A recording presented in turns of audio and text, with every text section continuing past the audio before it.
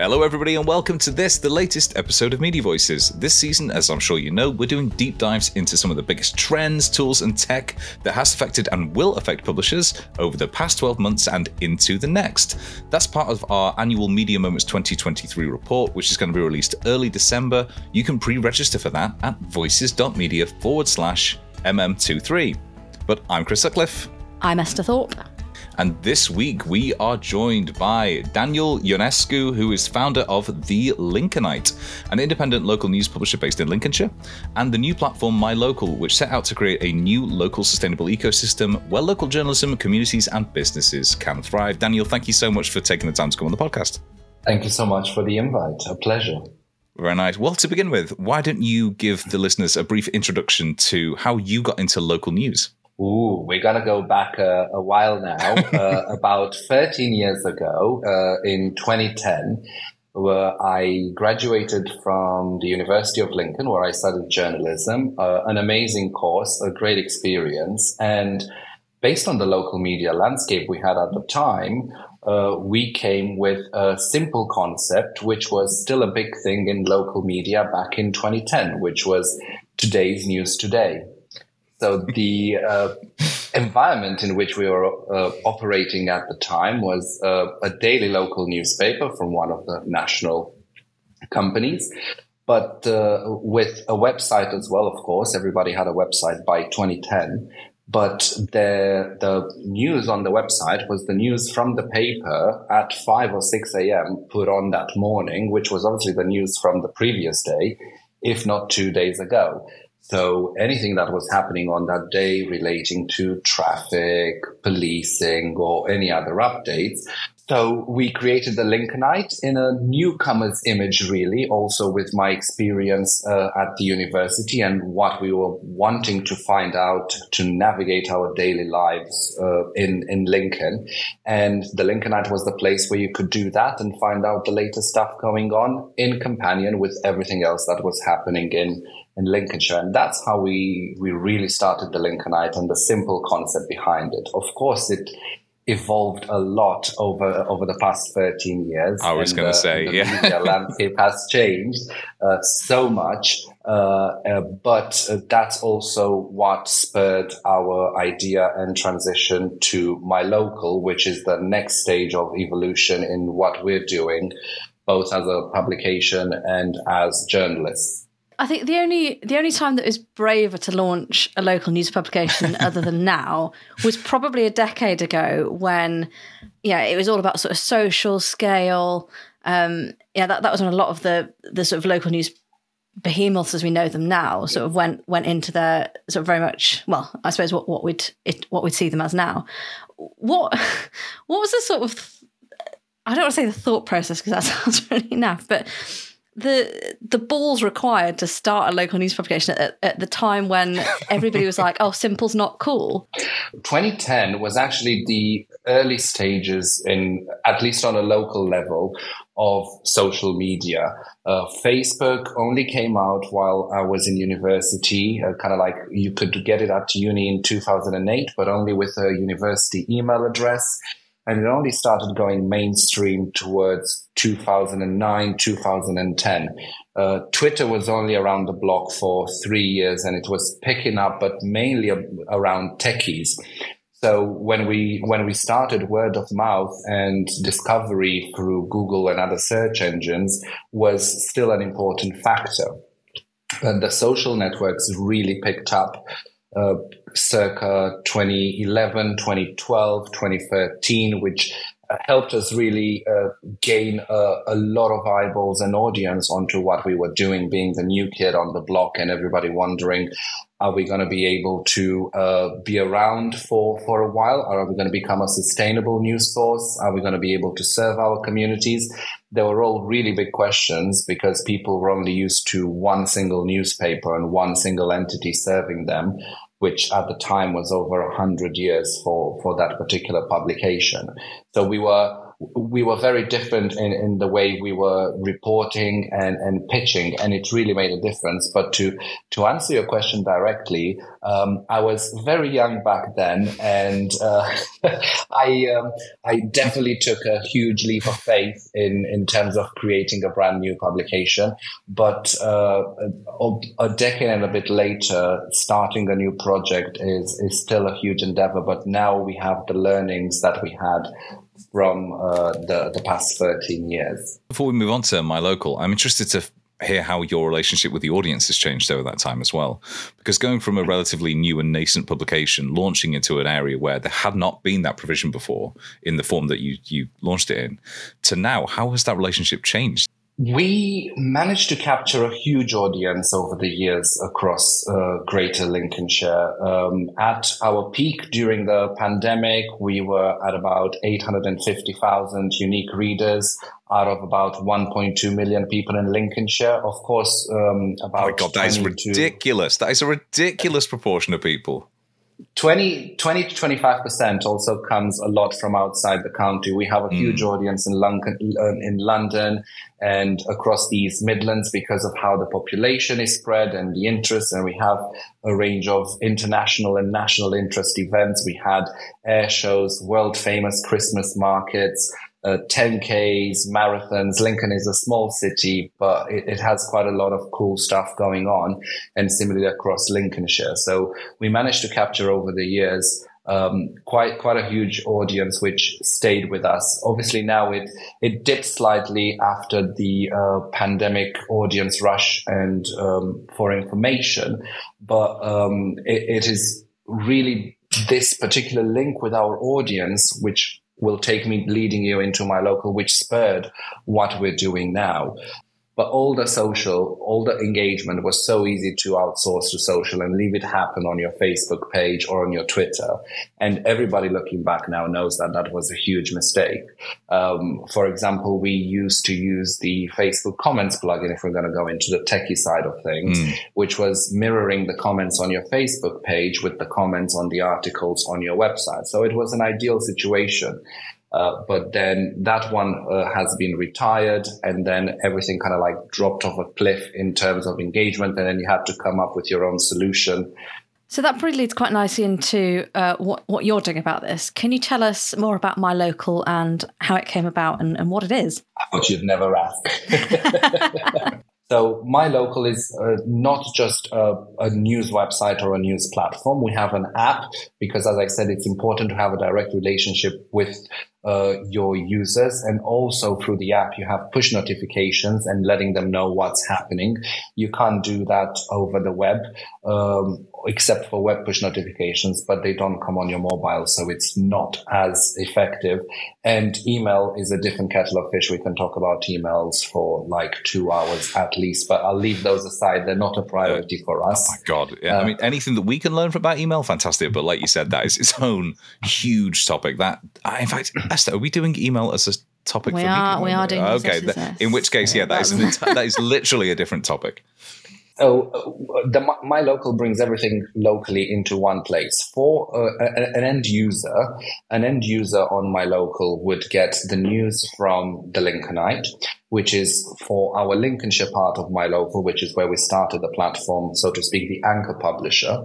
We then decided that our reporters will not spend 70% of their day rewriting press releases for absolutely everybody. Oh, the dream. The dream. So we stopped doing that altogether. But in the same way we were writing press releases from what otherwise would be trusted sources, whether it's the police force, whether it's the local councils, etc., we decided to basically bring them and or aggregate them onto the platform. Because we cover a wide geographical area, that meant that we were our feed and our aim was to geo-filter these updates for people. If you live in Lincolnshire, then you'll be interested in what's happening in the city. If you live in the south of the county, in Boston, you want to see what's happening there first. And similarly, if you live in the north, in Grimsby or Scunthorpe, you would be looking at what's happening in your area. Everything is about an hour apart, but we're all part of the same authorities and police forces. I have a bit of a tech background. During my university years and in the early foundation years of the Lincolnite, I worked in tech reporting for an international organization with tech publication both in the US and the UK, print magazines, etc. And I was kind of like there reporting from the day from before the iPhone was launched. I've experienced and seen and reported and seen the media landscape and the content distribution and the gatekeepers to information as they evolved, where the computer screen stopped becoming your main screen. So did the television screen, and the smartphone and the mobile phone became the main way that people consume content and information. Social networks officially unfriending the news industry, and you've been talking about it for many years. And what led to it, we won't dive into that one now. It was becoming evident to me and the entire organization that we had to find a new model, which just mass reach distribution and throwing ads out there was not going to become a sustainable model for local news. 75% to 80% of the digital ad spend now is going to social networks. Our aim was always to bring people to our website. And case in point, we had 100,000 plus people liking our Facebook page, but as I was sharing earlier, our audience was 6-7 times bigger than that on the website. If we wanted to, for example, to implement one of these third-party paywall systems that are being bandied about, and there's like at least 10-15 solutions, all coming from bare minimum at this point. Yeah, at least the ones who got in touch with me from there, but their capabilities are very focused, to put it mildly. They can do either a metered paywall or a full paywall, and they get you to sign up a reader to create an account. But with that account, they can't comment on a story, and you can't really link it to your advertising system to then serve some relevant advertising to those users and or get any demographic data for it. That's also combined with the latest Google Analytics GA4, which doesn't give you any of the demographic data, but that's a more recent development. And similarly less so for events listing. I don't think Eventbrite, at least for the UK and on our local market, is as much of a big player. The other step that we were missing before was then being able to give a range of stats to our advertisers. It had to be done manually. We had to check our own ad system, share it with them. It was becoming super complex, and there were other easier offerings elsewhere, such as Facebook and other social networks, which were making it super simple for an advertiser to get something out there and get some sort of resemblance of results. I do have to mention, and this is factual, over the years, Facebook and all the social networks have been embroidered in multiple scandals about their stat reporting. No. What? You don't say.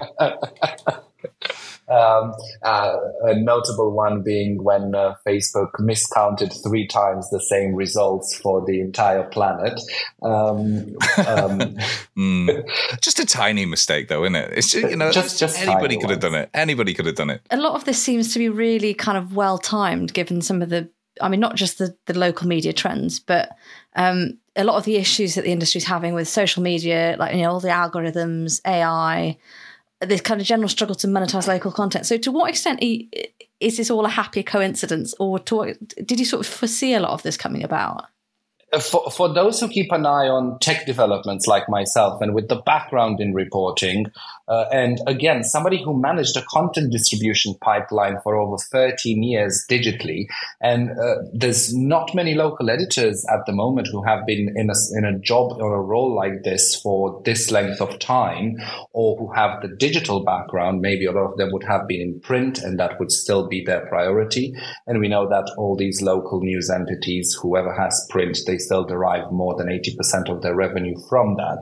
The writing was on the wall. The writing was on the wall from 2018 onwards when the world has changed. But I would say the media industry and the local media industry have been lagging in trying to accept that this is happening and hoping that there would be some sort of savior that would be coming for them. But we know from the past 30 years that there is no savior coming for the media or the local media industry without taking all their revenues. This seems to me to be in service of developing a more human, a more direct relationship, which does touch upon what we said before. To what extent is that the bedrock of trust in a local title, and how else are you sort of trying to engender trust? Because it's always been my understanding that local sites enjoy a much higher level of trust than the nationals, than, social media. So to what extent is there still an issue there?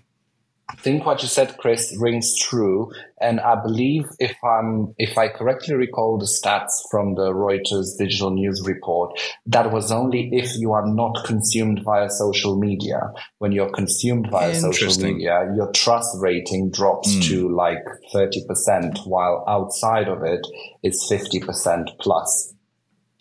So because you're being aggregated alongside all the other suggested, recommended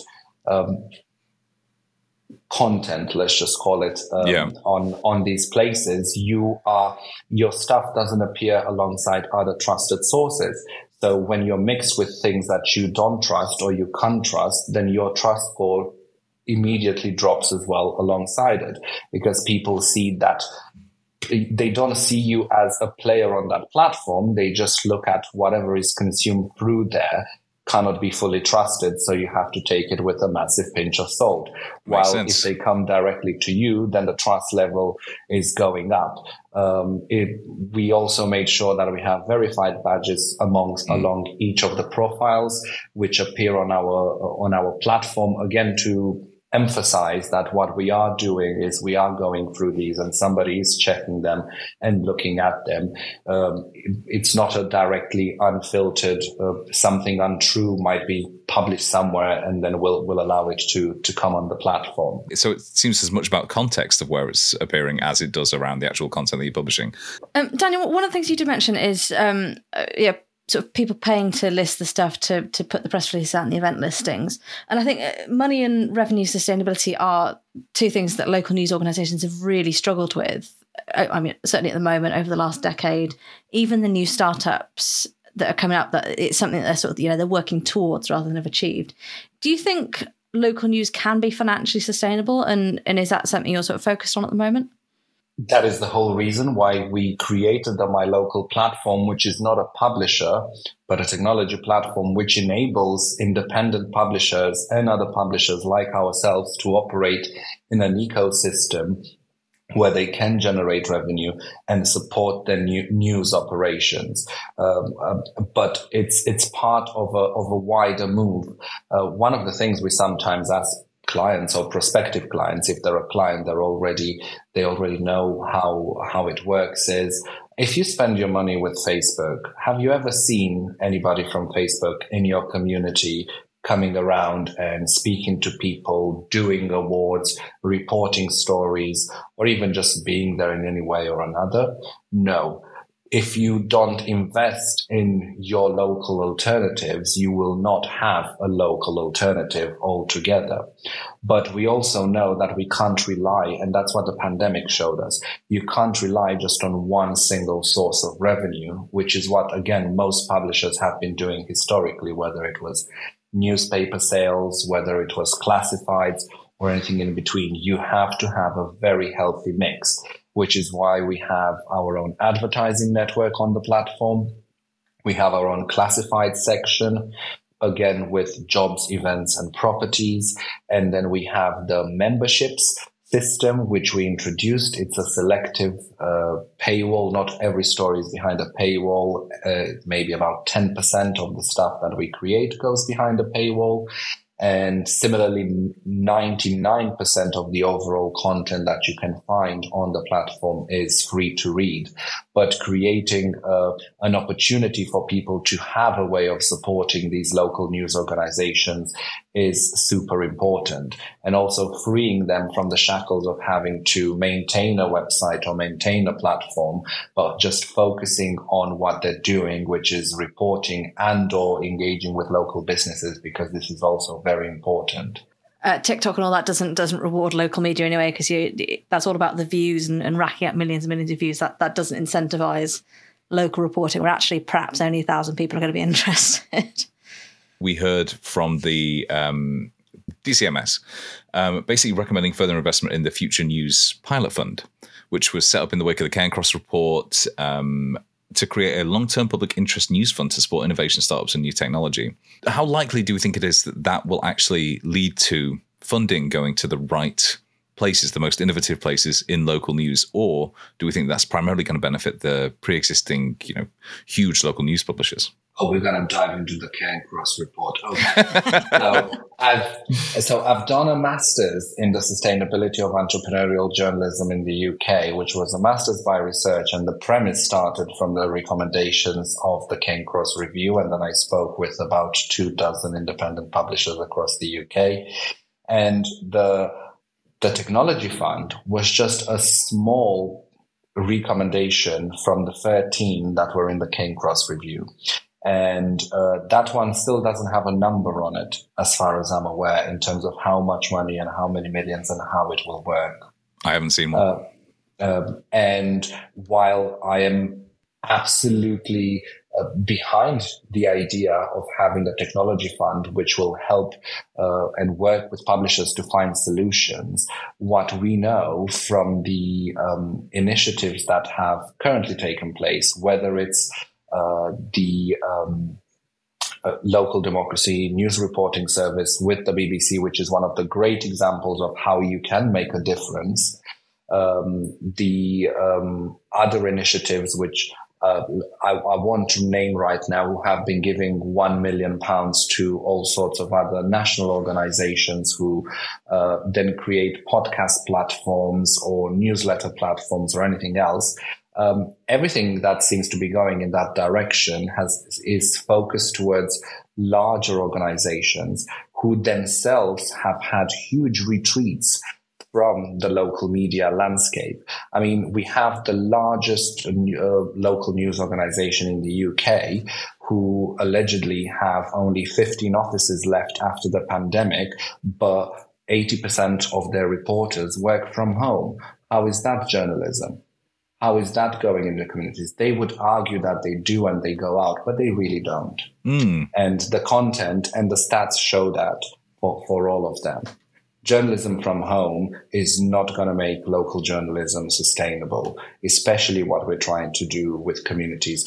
If you are a big thinker or a specialist in your field, you can create a newsletter, get 50,000 paying subscribers from a global audience, and you can do well. But in local news, your audience is always limited. And the game is about how much penetration can you have in that audience and how well can you be known and how often people come to you compared to what we are made to believe that there's an infinite audience. There isn't. In Lincolnshire, there's only 1.2 million people, and there's only so many people who will go online and check for news. That's not touching on the news avoidance issue, which you've also discussed in your previous podcast at length from there. So, and locally, that's the only way you're going to be able to reach your audience and create a connection with them. You can't wait and hope that somebody in like a different continent will support you for the journalism that you do if the people you're impacting are here in your patch. But also if the only thing you do is just rewrite press releases all day. That's people true. People can go on Facebook or on Twitter, follow all these accounts, they'll see all these before you even start rewriting them or pretending that you're rewriting them. And I'm not saying it, everybody has been doing it for years, but the time for change has come about 2 years ago now. that is a sort of depressingly realistic way of looking at that. I think the time to change was in the past. Absolutely. There was quite an interesting piece, Jackie Merrington, who we had on a couple of weeks ago. She actually wrote this week about the fact that a more sustainable future will be one where the bigger publishers like Reach actually end up collaborating with smaller publishers. Do you think that's realistic? Do you think that's something that's going to help the future of local journalism, both in the UK and wider, further afield? Collaboration will be key to the future of local journalism.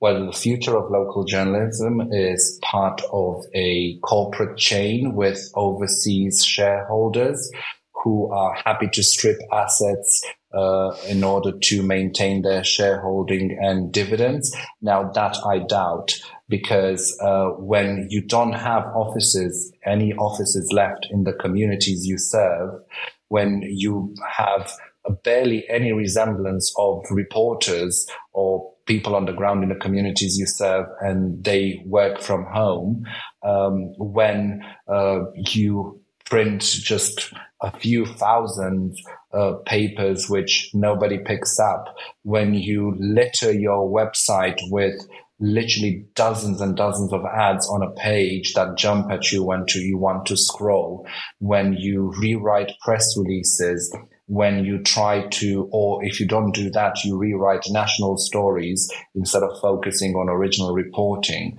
when you have one editor for 3 counties and nobody can focus on anything, that cannot be the future that anybody, or at least myself, would want to be part of.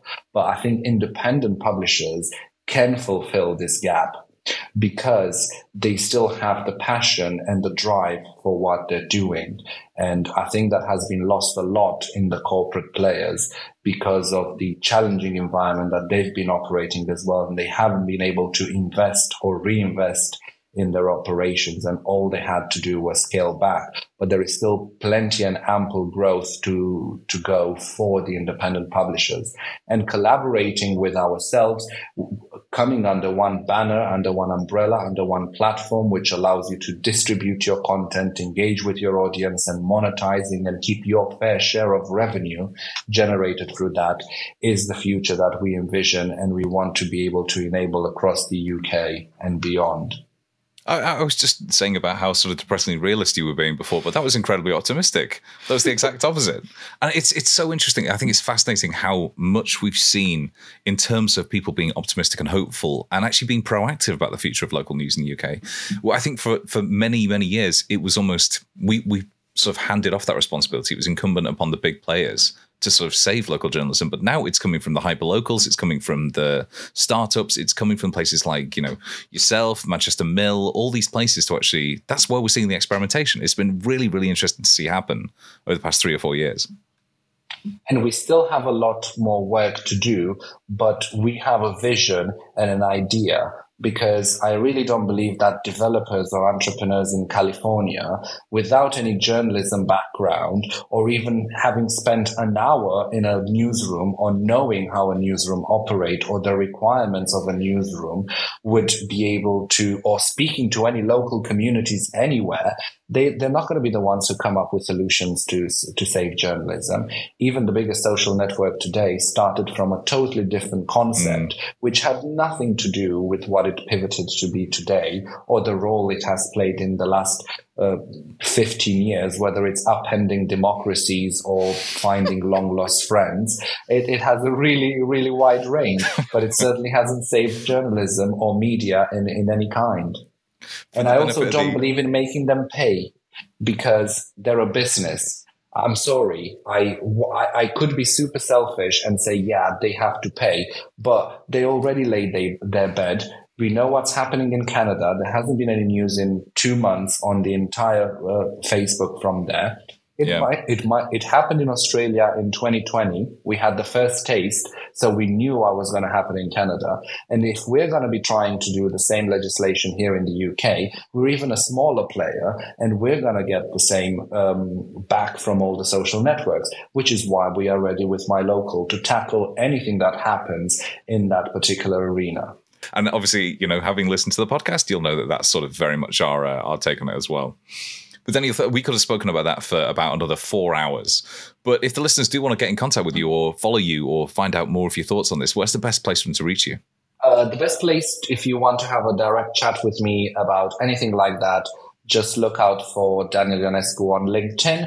Otherwise, just do a quick search for mylocal.co.uk and you can get a really good idea of what we're trying to achieve. Yeah, see it in practice. That's a really good idea. Thanks so much again, Daniel. We will, of course, be dealing with local news as a chapter in the Media Moments 2023 report. You can pre-download that at voices.media/mm23. We are also involved with an AI event which is coming up. So MX3, that is taking place on the 7th of December in London. It's going to be exploring all things AI, to some of Daniel's points, and the opportunities for publishers. The agenda is going to come at some point next week or the week after that, so please do go to mx3ai.com for more information. There's even a local news case study from the agenda I've seen. So you can also sign up to our daily newsletter and our community hub by going to voices.media, as well as finding out more information about that event. But for now, thank you so much, Daniel. It's been fascinating to hear you come on. Like I said, we barely scratched the surface of this, so it'll be interesting to hear more from you in the next couple of years. But for now, thank you so much for listening to Media Voices, and goodbye. Bye.